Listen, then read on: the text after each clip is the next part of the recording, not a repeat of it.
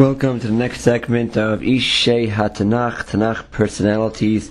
We're going to talk about someone in this week's Parsha Vayeshev, Tamar. The Tamar who is the daughter of Yehuda. There's another Tamar later on in Tanach, the daughter of David. That's not a different Tamar. But this is Tamar, the daughter-in-law of Yehuda, who he married. Quite a story there. The story of Yehuda and Tamar is one of the most difficult stories to understand in Tanach, together with a few other stories that have something very much in common. What these stories have in common is that they all were bringing about Mashiach. You have the story of Yehuda, David HaMelech's family, and eventually the Mashiach. You have the story of Yehuda and Tamar, where Yehuda had a son named Er, who married Tamar, and she was very beautiful, and he didn't want her to have any children. He died, and then the next son, Onan, married Tamar, and he also died. Yehuda did not want to give his next son Shelah to her, because he was afraid she would also die. Tamar knew that from her was supposed to come the royal family, from Yehuda, the union of Yehuda and Tamar's and Yehuda's family and Tamar would come out the royal family. He saw Baruch HaKodesh, the family of David HaMelech, which will eventually bring the Melech HaMashiach. It's supposed to come from her and from Yehuda's family. It did not come through Er or Onan, and it wasn't coming through Shelah. So she decided to go after Yehuda himself. This is a din of Yibum, of the if the husband dies, that the next relative should marry the widow. A little different kind of Yibum before Matan Torah, not exactly the same kind of Yibum that we have in the Torah. But she decided to go to try to be with Yehuda. She disguised herself, and the Midrashim talk about how Yehuda wanted to pass her by, but Hashem sent a malach of taiva, of desire, and said, Yehuda, where are you going? The Midrash Rabbah says, from where shall kings and great men arise? So he detoured to her by the road. He turned to her. He asked her if she's fit, if she's a non-Jew. She said, I'm a Gioris. Is she married? She said, no, I'm unmarried. Maybe your father accepts a Kedushin. She said, no, I'm a Yesoma. I'm a orphan. And finally, are you Tamar? Are you a Nida? And she said, no, I am Tahar. I'm clean.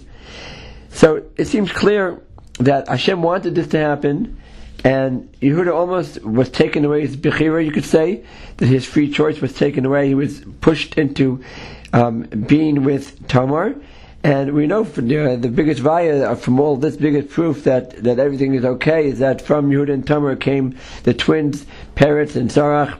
And those twins were the ancestors of David HaMelech and the royal family. So, as I said, this was a very difficult story to understand exactly what was going on. And one more point also, Tamar, who was the daughter of Shem, by the way, daughter of Shem, son of Noach, Rashi says, different Rashi's Parsha, says that Tamar, the story of Tamar and the story of Eshes Potiphar, the wife of Potiphar, are next to each other, to tell you, just like this one is the Shem Shemaim, that Tamar did her act for the sake of Shemaim, like heaven. Also, Tamar, as well, Eshes Potiphar, the wife of Potiphar, and Tamar, both were the Shem Shemaim, which is very interesting also to give a little bit of a praise to the wife of Potiphar, who seems so evil and bad. But she somehow saw in the stars that from her she will have children. She, the wife of Potiphar, have children from Yosef, and didn't know if it's Mahar from her daughter. And that's why she went after Yosef to try to get Yosef to marry her. But she was just slightly mistaken. Meanwhile, back to Tamar. Tamar did everything she did L'Shem Shemaim. She disguised herself to meet up with Yehuda. And in the end, from her came David HaMelech. So one more time, I said at the beginning, this is a difficult story to understand. Why would Hashem want to bring about David HaMelech, Mashiach, everything, all from a story which doesn't look so kosher, should I say? But that's not the only example. Look at Lot and his daughters, right? Lot and his daughters, they thought the world was destroyed. His daughters got him drunk and were together with him, and from that came Ammon and Moab. From that came Rus, the one who married, the one who converted, and From her she married Boaz, and from there came David HaMelech.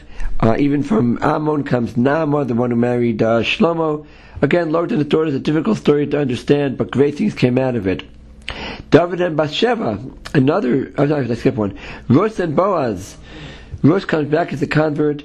Naomi says to her, I want you to go meet up with Boaz in the middle of the night, go to his granary, and go over to him, and you should ask him to marry you. They could have done that, during the daytime a little neater. Why such a story?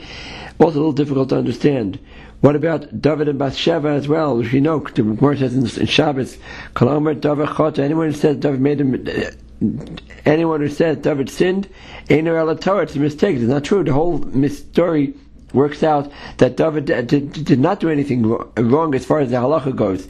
There was a moral obligation to Bathsheba's first husband, Uriah Achiti, because all of the soldiers would give a divorce to their wives before they went to the battle.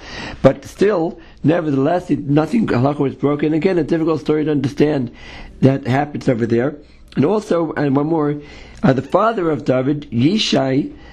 Also, there were those who were saying about Yishai that he can't marry a Jewish woman because he's from Moab.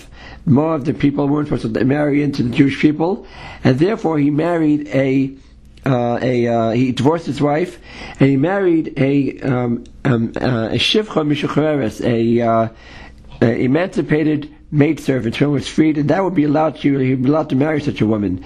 At the last minute, his wife switched places with this woman, and he was with his own wife. When David was born, David HaMelech, for the first many years of his life, they thought he was a mamzer, or at least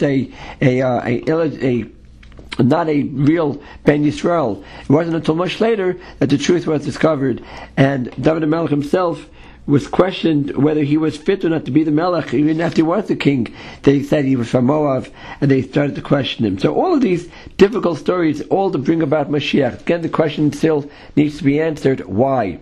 Why would Hashem cause such an important lineage, such an important union to come from very difficult to understand stories? Yehuda and Tamar, Lot and his daughters, Ruth and Boaz, Yishai and his wife, and David and Bathsheba. How come? What is it all about? So the point is that I've heard was that sometimes when the Satan, when something great is about to come into the world, the Satan wants to stop it and trip it up. And therefore you want to sort of hide it, that the Satan shouldn't notice it, so to speak. How we understand why Hashem needs it, that's a different subject. But it's like a mashal. If someone hears that there are thieves, there are robbers in his neighborhood, going from house to house, stealing everything, he wants to hide his valuables and make sure they don't take it. He will not hide them in the brake front, or in a drawer, or in his pocket. He would hide them actually in the bottom of the garbage can, in a place where they would never even think of looking, a very place which is disgusting, and a place where they would never even think of going to look for his valuables.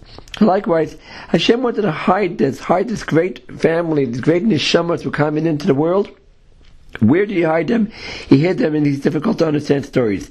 Every single story, without any exception, every single story could be explained that there was absolutely nothing wrong at all.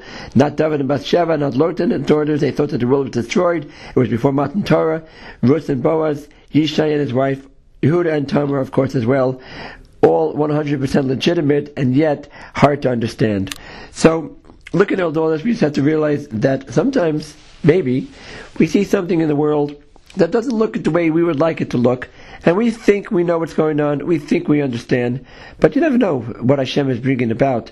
You never know. I'm not recommending that Chas v'Shalom do things that are questionable or don't look right. A person always should be careful to look correct and right in the eyes of all people. Never ever do things that will cause people to suspect you. But nevertheless, all these cases, these people didn't really have much of a choice in the matter. Hashem geared it that way. Hashem caused them to meet, and that's the way it came out, the stories. And again, the Ishay Tanach was talking about Tamar, the daughter-in-law of Yehuda, who did a noble act. She acted with Ruach HaKodesh. She acted based on the direction of Hashem. And when she was pregnant, she was actually going around saying that she's married, that she's carrying kings inside her. She would tell everyone, I'm carrying kings and future leaders and redeemers inside me. And when she was almost killed, She said she took out the three symbols from that Yehuda gave her, and lastly, if I could mention yet, Yehuda, who came out shining, she almost was killed for being mizana, for being immoral, and yet in the end Yehuda was the one who saw the three signs and said they're mine, and got up and said, Tzadka mimeni, she's more righteous than me, or the way you can read it is Tzadka, she is more righteous, mimeni, it's for me, these children are for me, and she is innocent, and she was saved. That is the end. That is a Tamar, you the law of Yehuda.